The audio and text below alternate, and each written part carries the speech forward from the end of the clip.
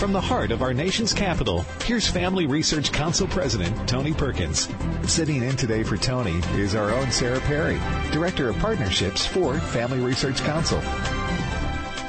Well, good Thursday afternoon to you. I'm Sarah Perry, filling in for Tony Perkins on this, the 30th of April, 2020.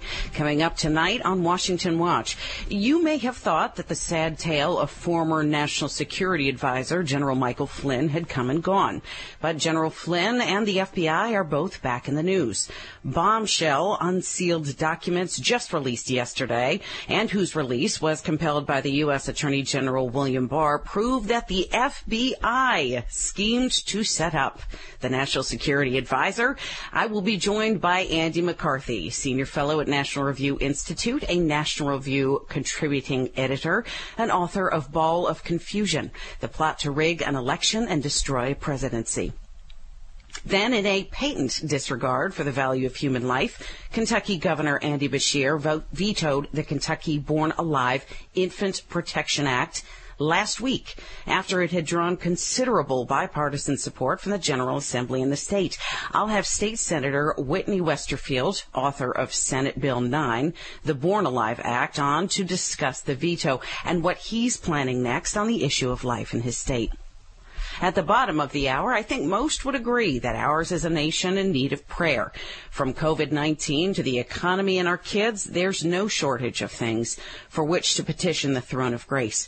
I'll be joined by Reverend Fred Lunsford of Mud Creek Baptist Church in North Carolina, someone I can't wait for you to meet, about his Praying on the Mountain initiative, May 5th, aimed at bringing about a spiritual awakening in our nation.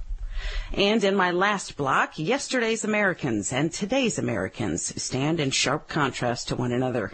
Our parents and grandparents withstood world wars and polio, the Great Depression and smallpox. They built a 1,700-mile highway connecting 48 states to Alaska and put a man on the moon. They now seem like heroes in whose shadow this generation stands. What would they think of us today? Well, I've got nationally syndicated columnist and author of the new book, America's Expiration Date, Cal Thomas, on to discuss. A reminder for all of you listening online, share today's podcast through your podcast platform of choice. Go to TonyPerkins.com for more information and archived episodes. Follow us on Twitter at TPerkins or at Sarah P. Perry. And for those of you who already have the Stand Firm app, make sure you have the updated version. We've rebuilt it from the ground up. You can find it in the Google Play Store or the Apple iTunes Store. You can listen to Washington Watch wherever you go with the Stand Firm app, so make sure to download it now. Well, I'm going to enter the Wayback Machine and give you a little very recent American history. On December 1st, 2017, National Security Advisor General Michael Flynn pled guilty to one count of making false statements to the FBI about phone conversations in December 2016 with then-Russian Ambassador Sergei Kislyak. You remember the name? Now, as part of the plea deal, Flynn said he lied about discussing U.S. sanctions with Kislyak. But as recently as January of this year, Flynn again proclaimed his innocence and said he wanted to recant his guilty plea. Yet another bombshell. New documents released yesterday and turned over at the demand of U.S. Attorney General Bill Barr seem to make it clear that FBI officials schemed to get General Flynn both fired and convicted. Let's listen to what former FBI Director James Comey had to say in his own words a few months ago after he'd been fired. You look at this White House now, and it's hard to imagine two FBI agents ending up in the same room. How did that happen? I sent them. Something I probably wouldn't have done or maybe gotten away with in a more organized investigation, a more organized administration. The FBI wanted to send agents into the White House itself to interview a senior official. You would work through the White House counsel, and there'd be discussions and approvals and who would be there. And I thought, it's early enough. Let's just send a couple guys over. You can hear the audience laughing because they realize what he's just admitted to is not following the appropriate process. Hey, what the heck? We'll send some guys over. Joining me now to break down the new documents is Andy McCarthy, Senior Fellow at National Review Institute, a National Review contributing editor and author of Ball of Collusion, The Plot to Rig an Election and Destroy a Presidency. Andy, welcome to Washington Watch. Sarah, thanks so much for having me. Well, let me tell you, I'm really glad to have you on because after writing this book, you must think this falls perfectly in line with the entirety of the plot that you, years ago, recognized was just that, a plot. Yeah, I think what we're seeing is that the paper trail that was not available to us over the last number of years is catching up with what we all who looked at this closely could intuit was what happened here. In connection with Flynn, it's clear that he was subjected to a perjury trap interview, and that's something that shouldn't be done. And the reason that former Director Comey is explaining that it was something he had to get away with and do outside of protocol is because when you're doing something that you're not supposed to do, you don't want to be told no. And if they had raised it with the Justice Department or the White House beforehand, they would have been told not to do it. What they were hoping to do was knock Flynn out. And that's really what they accomplished ultimately. Let's talk about some of the specifics of what these documents reveal. There were sort of a couple different pieces of information. Your former prosecutor explained sort of the relevance of what's called Brady material. Why does this matter as far as where Flynn is now? Yeah, well, the Brady is based on Supreme Court case called Brady versus Maryland. There's another relevant one called Giglio versus the United States. But what it essentially says is if the government has exculpatory information in its files, it has to turn that over to the defense. And one strong aspect of the exculpatory information that the FBI and the Justice Department have been withholding is that there was no basis to conduct an investigation of Flynn. And in fact, at the time that Flynn was interviewed, we learned from the new disclosures today that the FBI had already ordered that the investigation they had of Flynn be closed. And the reason that's relevant is because it's not enough to be guilty to just make a false statement. Flynn doesn't concede at this point that the statements he made were false, but to be guilty under the statute, you need to make a material false statement, which means it needs to be material to what the FBI is investigating. And if they don't have a real basis to investigate anything, you can obviously see what the relevance of that would be. Now, as you're looking at this from the outside, do we have a situation where potentially they've met the legal standard for entrapment? No, I think that what Flynn was charged with was making false statements. So it's a perjury trap, but it's not a situation where you could say that he was entrapped into lying. Usually where entrapment is a factor is when you're talking about some kind of a more substantive crime that the person would never, ever commit if he wasn't, tempted into doing it by law enforcement. That's not really available with a false statement. Everybody knows, including General Flynn, that you're not supposed to lie to the FBI, especially when you have the privilege in the United States of refusing to speak to them. Right. So where we are now, let's talk a little bit about the situation in these handwritten documents.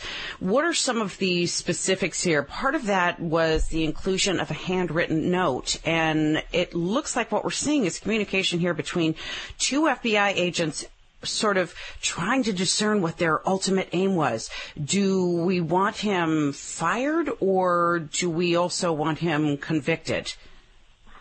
Yeah, I think the main handwritten notes have been identified as written by Bill Priestap, who was the head of counterintelligence at the FBI, and he obviously has very serious misgivings about this plan to go in and speak to Flynn in a way that seems obviously designed to get him to lie, which is not usually an appropriate investigative step. And what he's saying is, look, this guy's a national security advisor. We're not letting anyone at the White House or the Justice Department know what we're doing here. What are we doing here? Are we trying to get him to lie?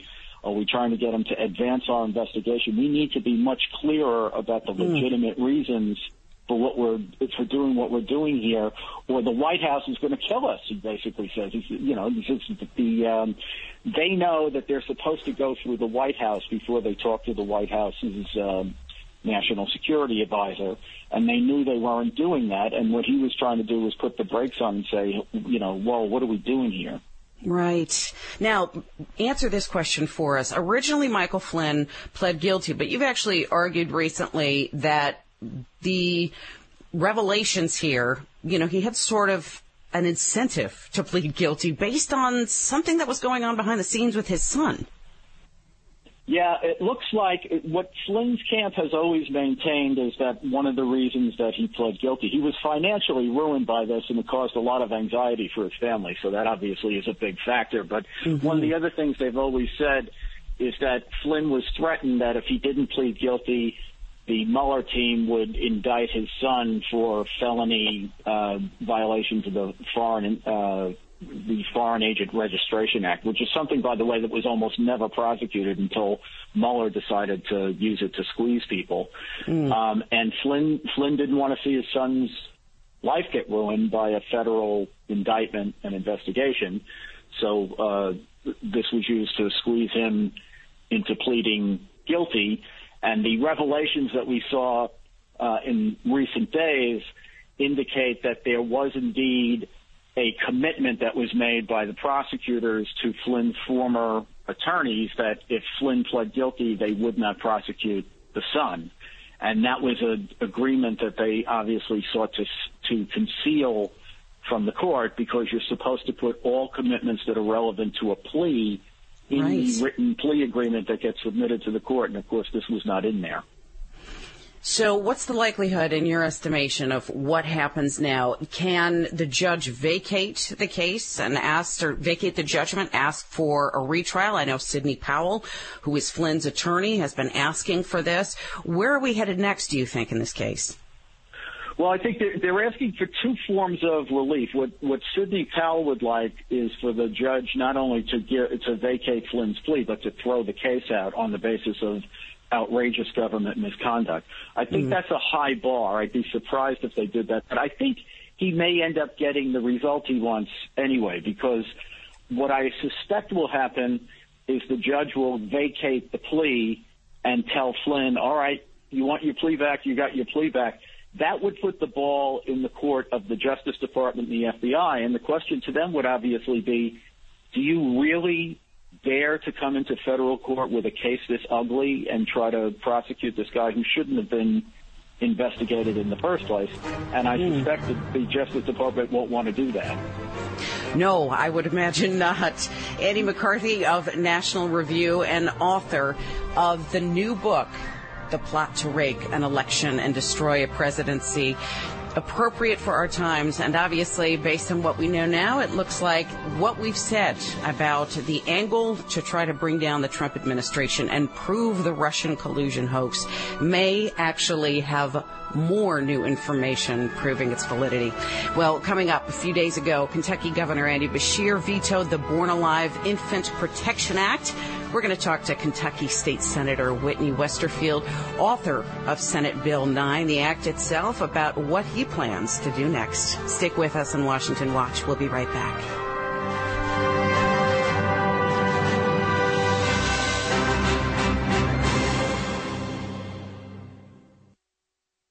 Is historic masculinity lost forever? Where can boys, young men, husbands, and fathers find a model of manhood, leadership, and strength in a culture of gender confusion? We need men to be men, tough with compassionate strength, bent toward justice without compromise, locking arms and standing. We need to be the men God created us to be and fight for all that is right, true, and just. This is Tony Perkins inviting you to join us at a Stand Courageous Men's Conference. To find out more, go to StandCourageous.com. This conference is led by men who are seasoned, compassionate men who understand the issues of the day and will invest in you, helping you understand your role as a defender, a provider, an instructor, a battle buddy, and a chaplain, so that you can have the generational influence that God has designed you to have. Learn more at StandCourageous.com. That's StandCourageous.com. Did you know that Planned Parenthood is the primary supplier of abortions in the U.S.? According to Planned Parenthood's most recent annual report, it committed over 345,000 abortions in fiscal year 2018. That means, on average, Planned Parenthood aborted 1,768 babies every single day in 2018. And while Planned Parenthood's report revealed an increase in abortions committed, many of the services they provide, such as breast exams and cancer screenings, have drastically decreased. FRC recently released its 2020 edition of The Real Planned Parenthood, Leading the Culture of Death. In this resource, you will find many facts revealing the truth, that Planned Parenthood is in the business of abortion, not health care. To access this resource and to find out more, go to frc.org/Planned Parenthood Facts. That's frc.org/Planned Parenthood Facts. We can all benefit.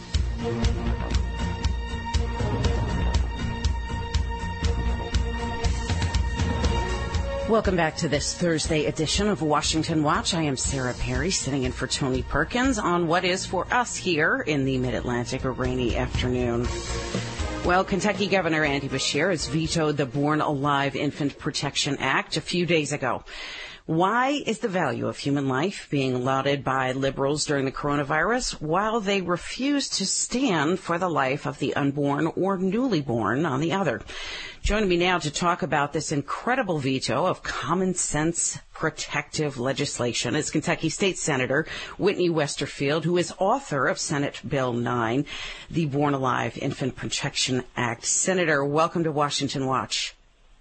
Thanks for having me on. I appreciate it.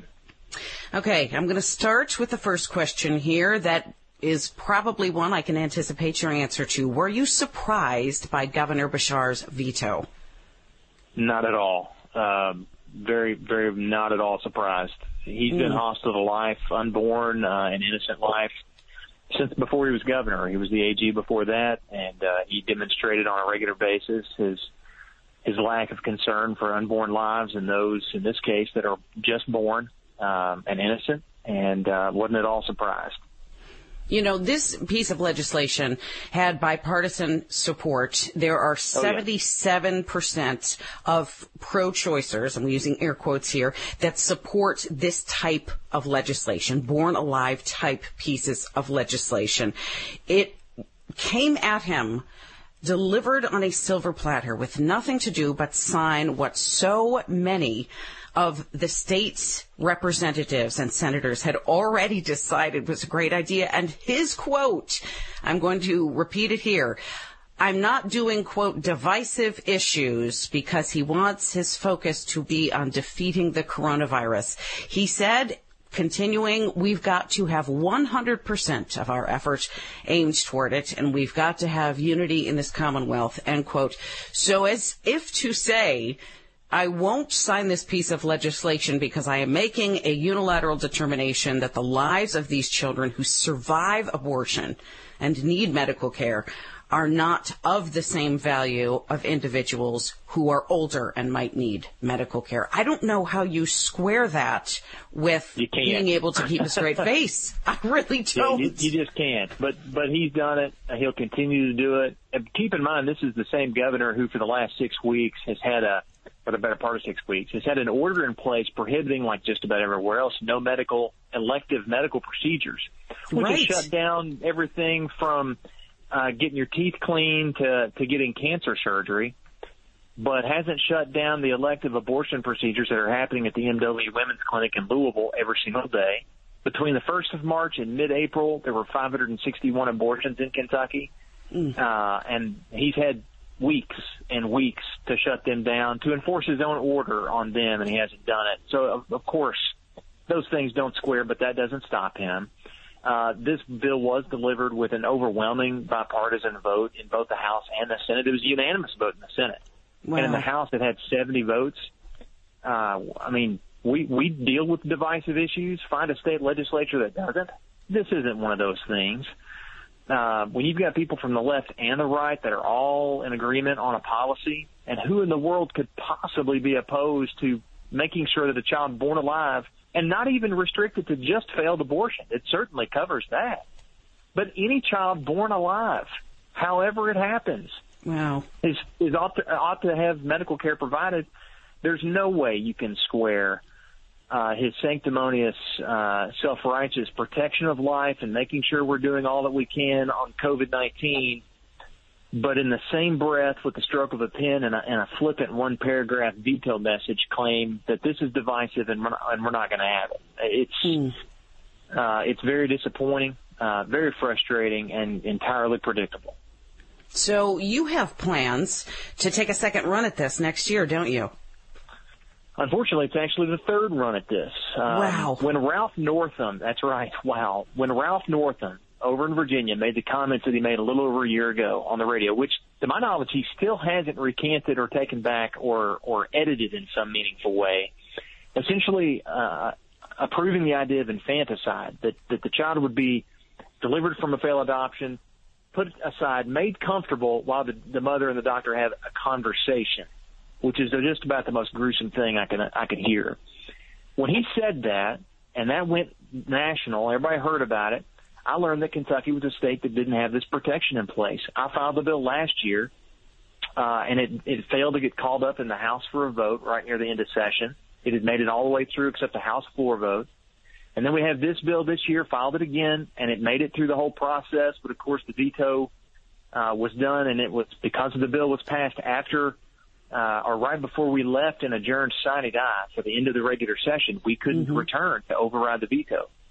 So I absolutely plan to file it on day one of the 2021 session. Lord willing, I live that long. I'll be there, and we'll file it. I've already made the bill draft, and it'll look just like it did when it left my hands, and it'll be filed on the first day. And I'm going to be lobbying House leadership and Senate leadership both to make sure it is given swift consideration. And praise God for that. You know, a pandemic's not the time to play political games. This is so clearly a political game. I don't know. Well, I wish you could tell the governor that. Boy, I tell you what, I'm hoping he's listening right now. We got a lot of friends in Kentucky. So let me ask you this. Speaking of friends in Kentucky, we've got stations there that listen to this program. What can they do to help your community fight for life? Well, first, pray for our governor. Pray that his heart would turn, that he would see the value of life, stand against the overwhelming influence of the people around him, the abortion lobby, Planned Parenthood, the ACLU, and whoever else around him that's counseling him against protecting life. So pray for him. And then most importantly, and I don't know if this is kosher on the show or not, but between now and November, when we elect every member of the House of Representatives in Kentucky and half the Senate, stay on and hold accountable the state representatives or the senators that you have and make sure that they're going to stand up for life when they get there in January. Don't be sitting on the sideline. It's a weird season right now, obviously, because of the pandemic. You're not going to see candidates knocking on doors, and we're certainly not all going to fish fries every Saturday night like we usually would do on a campaign trail. But that doesn't mean that we shouldn't get out and vote for him this November.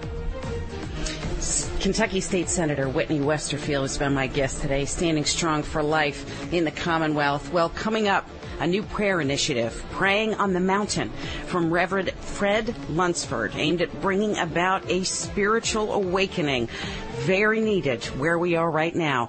So stick with us and listen to what he has to say coming up next on Washington Watch.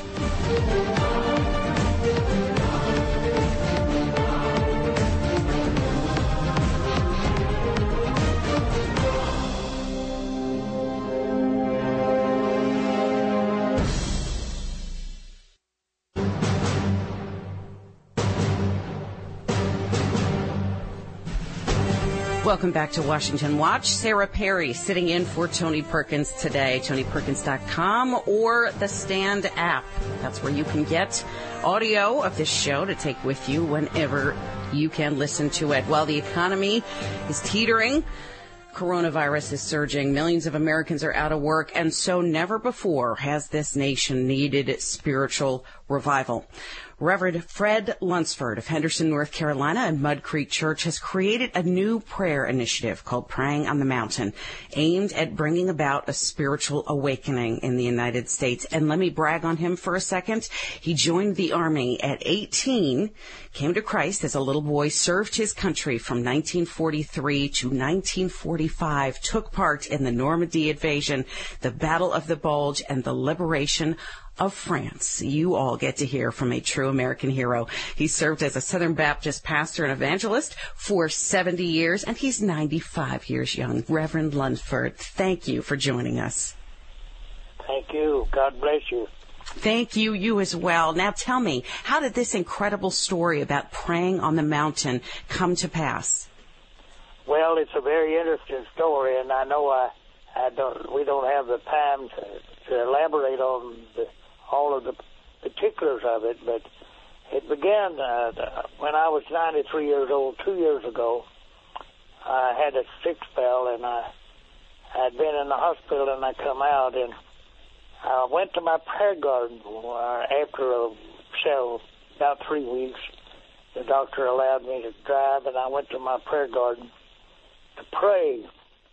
And I asked the Lord to take me on home, that I was 93 years old, and my wife had been dead she'd been dead 6 years, or we 6 years in August, and she'd gone on to the glory, and I said, Lord, I'm done for it, just take me on, and he said, not yet. Oh. And I didn't know why not yet, and I asked him why, but he delayed his answer for some time. And I went back to the prayer garden one day and was praying and seeking the face of God. And a beautiful, beautiful sunshiny day. Birds were singing and the flowers were blooming. And I could look at the mountain range in front of me, and it seemed to me that I saw him, Jesus, standing. Now, remember that I said seemed to me I saw him. Then people have asked me what form it was and so forth, and I said that's beside the point. I recognized it was Jesus himself to me.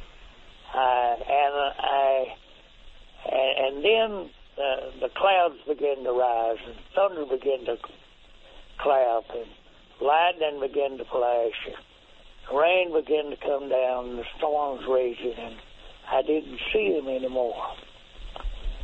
But then the storm began to still, and I heard this still small voice spoke to my heart and said, do you want to know why not yet? Yes, I want to know why not yet. And he said, I have extended your years for a purpose, for a reason. What is that reason, my Lord? And he said, I want you to pray for spiritual awakening of our country, of our world, and the healing of the nations. And not only do I want you to pray, but I want you to get everybody you can to pray with you. And to this point, 120,000 people have signed up. I was just on the website for mudcratechurch.org. For our listeners, if you go under the events tab, you will see right at the top the Prayer on the Mountain link, and on that page you can see more of Reverend Lunsford's story. But tell me, in these 2 minutes here that we have left, sir, what are the particular prayer points that we can join in praying with you? Okay. Pray for spiritual awakening and the healing of our nations.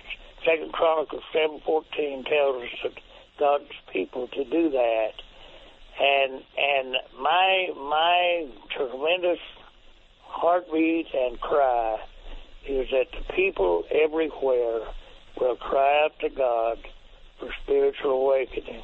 And this, the 5th of May, is merely a launching pad for something bigger that God is about to do. And we need to be ready to receive what he has for us. That's my message, my plea to everybody who's listening. Please. Now, I understand that WKRK Radio is going to be videoing a part of the prayer time on the mountain. They'll make it available for viewing via the Facebook page as well. Is that right? That's true, yes. Now, can people also join with you online as we have this day of prayer on May 5th? Yes. Now, are you hoping to do more of these in the future, or is this a once and done, or are you planning such a way that this might continue on a yearly basis? Well, we we're going to do things as God directs us in the future. It's not a one-time event. It's an ongoing thing that God wants us to do. You guys have to go. We're committed to doing that. Yes, I realize it. You have got to go to mudcreekchurch.org. Mudcreekchurch.org. Go under the events tab. You can actually read an article more about Reverend Lunsford. He has an incredible personal testimony. You can sign up and commit to join with in prayer, and you can learn how to get friends and colleagues with you to join together in prayer. What a great and desperately needed resource for this day and age. Well, we look back at our fathers and grandfathers, great men. This generation sometimes feels as though it's lacking. So, do we have what it takes to fill very big shoes? We'll talk to Cal Thomas, author and syndicated columnist, coming up next. Where can young men, husbands, and fathers find a model of real manhood, leadership, and strength in today's culture of gender confusion? This is Tony Perkins inviting you to join us at a Stand Courageous Men's Conference led by men who are seasoned, compassionate men who understand the issues of the day and will help you understand your role as a defender, provider, instructor, battle buddy, and chaplain so that you can have the generational influence God has designed you to have. Learn more at standcourageous.com. Recently, a bill called the Fairness for All Act was introduced to the House of Representatives. In response, FRC has a new resource, The Unfairness of the Fairness for All Act. This act attempts to find a compromise between the First Amendment's protection of religious freedom and the demands of the LGBT community. But, unfortunately, it is a poorly drafted bill that would negatively impact religious freedom, true equality, and the privacy and safety of women. Learn more at frc.org/fairness for all. Did you know that Planned Parenthood is the primary supplier of abortions in the U.S.? According to Planned Parenthood's most recent annual report, it committed over 345,000 abortions in fiscal year 2018. That means, on average, Planned Parenthood aborted 1,768 babies every single day in 2018. And while Planned Parenthood's report revealed an increase in abortions committed, many of the services they provide, such as breast exams and cancer screenings, have drastically decreased. FRC recently released its 2020 edition of The Real Planned Parenthood, Leading the Culture of Death. In this resource, you will find many facts revealing the truth, that Planned Parenthood is in the business of abortion, not health care. To access this resource and to find out more, go to frc.org/Planned Parenthood Facts. That's frc.org/Planned Parenthood Facts.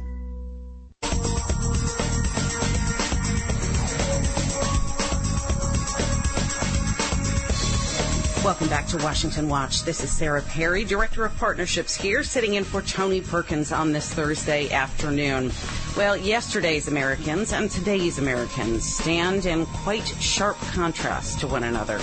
Our parents, our grandparents withstood world wars and polio, the Great Depression, and smallpox. They put a man on a moon with rudimentary computers and built a 1,700-mile highway connecting the lower 48 to Alaska. But to us now, we look at them, they are heroes in whose generation this shadow is cast long and dark. What would they think of us today? Well, joining me now to talk about his observations on the contrast provided by previous generations and our own is columnist and author of America's Expiration Date, Cal Thomas. Cal, welcome to Washington Watch. Well, thank you, Sarah. Nice to be with you. Thanks for asking me. Well, let me tell you, I have a lot of questions because you have a new book out and you have some articles out, and there's a perfect sort of synchronicity between a lot of these issues. So let me start, first of all, with what you see in the differentiation between previous generations and where we are as a nation right now. Well, Sarah, this generation, the one that's alive now, a couple or three, have never really had to endure hardship, as I wrote in my recent column. They've not really had to sacrifice anything. They've never had to face the draft. The military is now all voluntary, of course. And there is an entitlement mentality that has seeped into our culture where people feel if they're just breathing, they're entitled to whatever, including other people's money. And I think that's a very dangerous thing. I mean, my parents and grandparents taught me by example that inspiration followed by motivation followed by perspiration improves any life. But now we flip that coin, and it's envy, greed, and entitlement, the unholy trinity of the secular progressives. So, this is bad. We've had over 60,000 Americans die from this coronavirus, a terrible, terrible thing. But 418,000 died in World War II, and my parents' and grandparents' generation didn't have some of the social programs that we have today.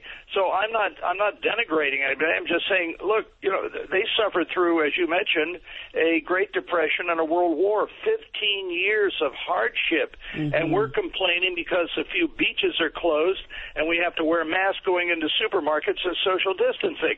I just don't think there's an equivalency there, frankly. No, I don't either. And I have to tell you, I hate to put it on the millennials. They get a bad rap. I've met some very encouraging millennials who give me hope for that particular generation. I'm a Generation Xer. People have responded to us as sort of the forgotten middle child. We didn't want to make any hay. We just kind of did our thing. We went to college or grad school, took on the debt we needed to so we could take on a mortgage, have kids, and we're just sort of living right in the middle of the American sort of populace right now. But millennials, post-millennials, Generation Zers, I'm so discouraged every time I meet one of these individuals, and what I get unfailingly, not universally, but the majority of the time, are individuals just as you described, Cal, individuals who are really feeling entitled. Those who think after 6 months on a job, they are entitled to a raise, or they're entitled immediately to 2 months paid vacation when they start working, or someone else should pay for their college, or hard work really is a little unnecessary, and if somebody else could do it, that would be great, thanks. So sometimes I think, oh man, is there any hope for this sort of series of up-and-coming generations? Yeah, well, first of all, we see a lot of this reflected in the debt. Government has long exceeded its constitutional boundaries set by the founders. The founders wanted the federal government to be limited so that people would be unlimited in their aspirations. Now we're very close to turning our initials from USA to ATM. We're going toward a $27 trillion debt in this country that cannot be sustained. As I argue in my book, America's Expiration Date, which looks at all of these great empires of the past, massive national debt was one of the major contributors to their downfall. No country can sustain this kind of debt. And now we're talking about more infrastructure, phase 4, trillions of more dollars. Where's that going to come from? Well, if the left gets in power, they're going to raise taxes again. But if you taxed every American 100% of their income, it wouldn't be enough to pay off a $27 trillion debt. A friend of mine, who's a talk show host in Washington the other day, calculated that if you paid $750 per second, it would take you over 700 years to pay off the debt, I think was his calculation. It is enormous. Most people don't even know how many zeros go after the sum of $1 trillion. We can't go on like this, but the politicians won't say no to anybody because their primary interest is getting reelected. Well, here's my problem, is that we, particularly now, we're facing an economic crisis. We're teetering on the edge of a recession. We know that the unemployment rate continues to skyrocket. During the Great Depression, and you've written about this, the unemployment rate rose to above 14%. Now, we're not at that now, but the Congressional Budget Office has forecasted potentially as high as 16% by September. Do we have the right stuff to withstand that kind of difficulty?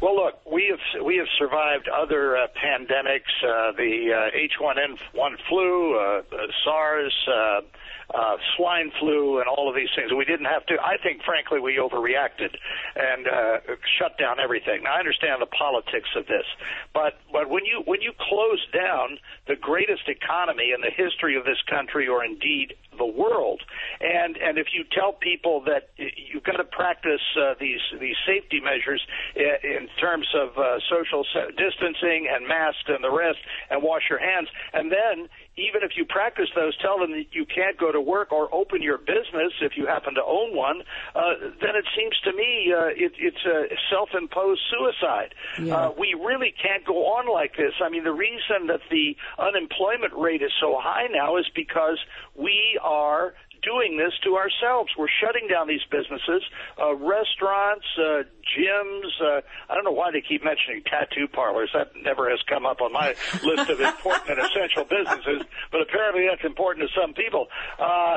So this is not something that has, been done to us by another country like the Nazis or the Soviet Union or Communist China, although we don't know the final word on that yet and the source of this Wuhan virus. But it's something we've done to ourselves, and we've got to start. And thank goodness for some of these governors that are beginning to open up cautiously their states again. I see Gavin Newsom, the governor of California, who had just closed down all the beaches again after he thought too many people were on the beaches in Orange County.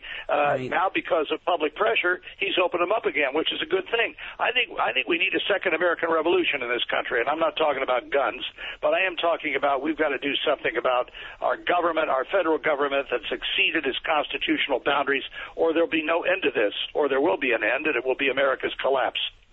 I want to talk a little bit about education. That's an issue that's sort of a passion issue of mine. I'm the mother of 3 kids who are all in the public school system. We have a very good school system here, but we're a bit of an enclave in northern Baltimore County, generally red in terms of its voting. In my school, in high school, I'm an older Gen Xer. It was the Canterbury Tales. It was Shakespeare. It was The Good Earth. It was Steinbeck and the Grapes of Wrath. I think I've seen, and I want to hear your thoughts on this, sort of this industrialized notion of turning education not into sort of the ability for individuals to think critically and on a bigger plane about the world around them, but to go out and be the widgets upon which American ideas are stamped and companies are filled. We are creating sort of Marxist future workers, and I think what that does is it perpetuates the problem of not fully understanding or appropriately studying American exceptionalism. What's your concept there? Well, you're right, Sarah, and I think one of the side benefits, if you can call it that, from this national shutdown, the closing of schools for the rest of the school year, is that a lot of people are discovering the benefits of homeschooling. And you're absolutely right about so many of our schools and universities, by the way. It doesn't stop in the K through 12. Oh, yes. Do not teach American history anymore, or if they do, they teach it with a bias. Oh, some of the founders owned slaves, therefore we can't pay attention to anything else they believed or anything else they wrote. Well, no, this is nuts, and I think a lot of parents send their kids off to universities, the kind of universities where they have professors that not only dismantle their faith, but also teach them a kind of American history and other subjects that would have been foreign just 2 or 3 generations ago. Mm-hmm. I mean, I took civics in school. I took logic. I took all of these other. I learned real American history, but all of it has been twisted now, and now it's easier to get a transgender person in to speak to kindergarten students, or Heather has 2 mommies, than it is to teach the real history of the United States of America. It's disgusting, but we do this to ourselves. I mean, Barbara Bush, the late First Lady, once said, I love this line, she said, our success as a country, your success as a family, depends less on what happens in the White House and more on what happens in your house. We have the power. We have to take it back. Our kids are on loan from God. They don't belong to us, and we're going to be accountable to Him, not for how they turn out, because that's their own choice, but what we have put in. Oh, so well said. What we do with this information, I so desperately appreciate your wisdom on this topic. I think the book is fully needed for this time and for this day. You've written about the fact that there was sort of a sociologist who studied the fact that empires, great nations, have about a shelf life of 250 years, which you put at 2026. So if that's the case, the sort of theoretical clock is ticking. So what do we do with the notion? Well, first of all, I'm not a prophet. I'm not one of these people walking around with a sandwich board and a long white beard saying the end is near. But this book was based on an essay by the late British diplomat Sir John Glubb, who studied 4,000 years of history and found that these patterns occurred over and over and over again. Rome was an exception, of course. It lasted longer than 250 years. But all of them follow the same pattern. And in addition to national debt, the other characteristics of these great empires and superpowers that fell was loss of a shared moral sense. We certainly have that now. There's a story in the Wall Street Journal today that marriage is at the lowest rate it has ever been, at least between a man and a woman, in this country. A loss of a sense and appreciation and belief and faith in God. George Barna and others have done research on this, and the Pew Research Center on Religion have found that 20% of millennials, when asked what their religious preference is, says none. You have to have a transcendent reason for getting up in the morning and going to work, other than just making money and buying stuff. If you don't, your life is empty on the face. And I fear that faith has been attacked in this country. Success has been attacked in this country. When I was growing up, wealthy and successful people were role models.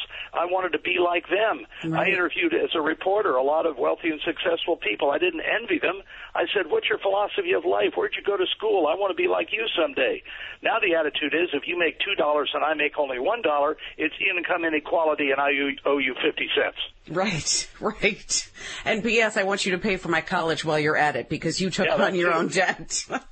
I would like to hand out the receipts from the law school debt I am still paying down, if you can believe that, as old as I am. But you know what?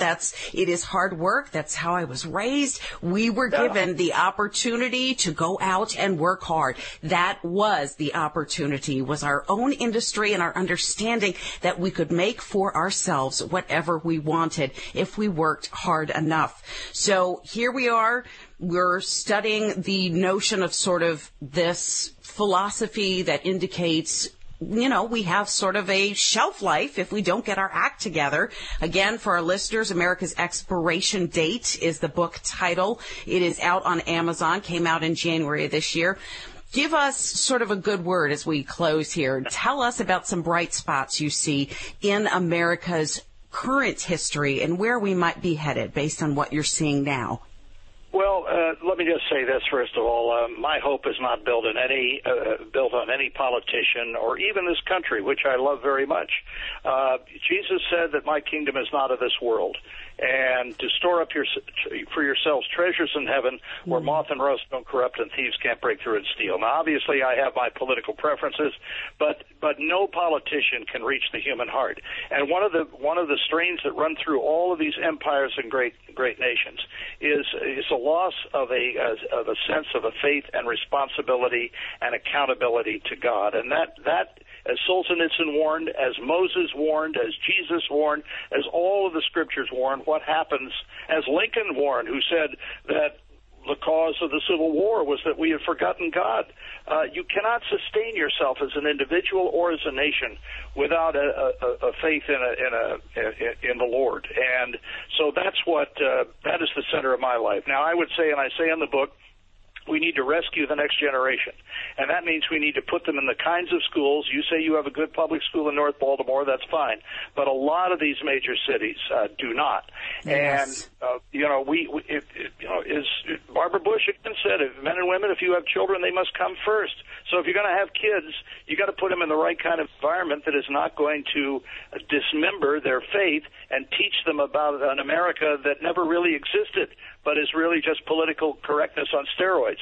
So we start with the next generation, and hopefully if enough Americans are serious about that and rescue their kids from these re-education camps, as I call them, then we might be able to exceed that 250-year average.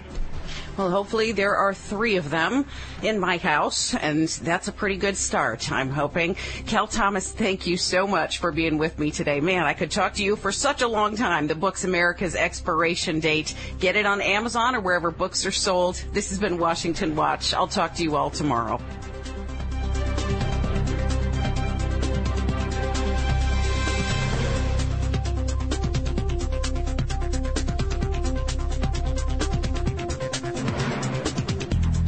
Washington Watch with Tony Perkins is brought to you by Family Research Council and is entirely listener-supported. Portions of the show discussing candidates are brought to you by Family Research Council Action. For more information on anything you've heard today, or to find out how you can partner with us in our ongoing efforts to promote faith, family, and freedom, visit TonyPerkins.com. Also, to leave a comment about Washington Watch, call our watch line at 1-866-372-7234.